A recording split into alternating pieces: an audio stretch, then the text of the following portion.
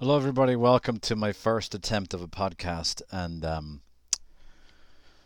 yes, this is really just a tester. We'll see how it goes. I had a thought while I was out running today on the Alamo Street, just north of the Pearl in San Antonio, and it was the idea. Well, we're in quarantine of diet and exercise. I was, exercising at the time and diet, but before, if you're not interested in that, don't turn off yet. It was diet and exercise of the mind. And I was just reflecting on what am I ingesting during this time. Um, if there's a fast food of the mind, it's probably memes or quick reads. If there was vegetables and broccoli of the mind, it's an article that someone posts that requires a 10-minute read or more or deeper study. So I was reflecting on that kind of diet. I was also thinking about the idea of a balanced diet.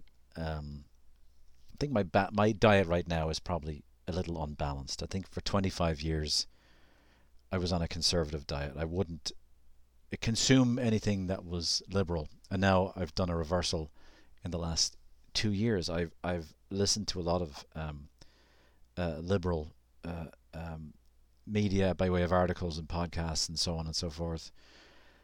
And I don't think that's necessarily healthy either. Although my rationale for strictly being on that is that I had a 25-year starvation from it, and I want to know what it tastes like.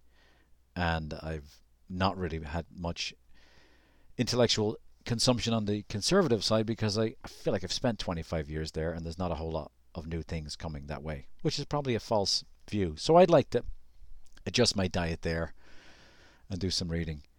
So that's on the diet part, how I'm trying to help my diet. The fast food diet again is quick memes, you know, things that look appealing but really don't have much substance to them. So I want to start moving more towards focusing on books and longer articles and less on the small things that really aren't stimulating. But then there's the exercise part, and I think that's where we work out those ideas. And what I've been tempted to do is work out those ideas in a public forum like Facebook, and I'm realizing it's not healthy.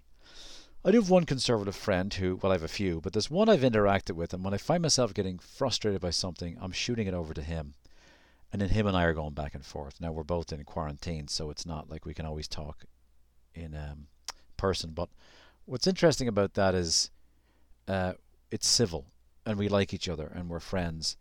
And even though we have different views, we ask each other questions. Like I got upset about something, and he said, well, "What made you get upset? What was it?" And we talk about our mindsets and so on and so forth, and it's a very civil discussion.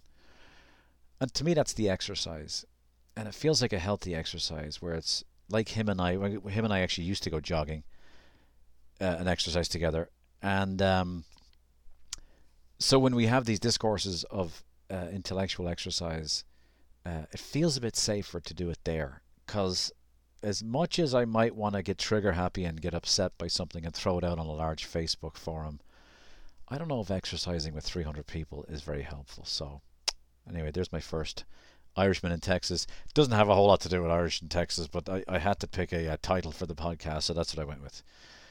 But that's my perspective. Hope you have a great day, and that's it. Bye bye.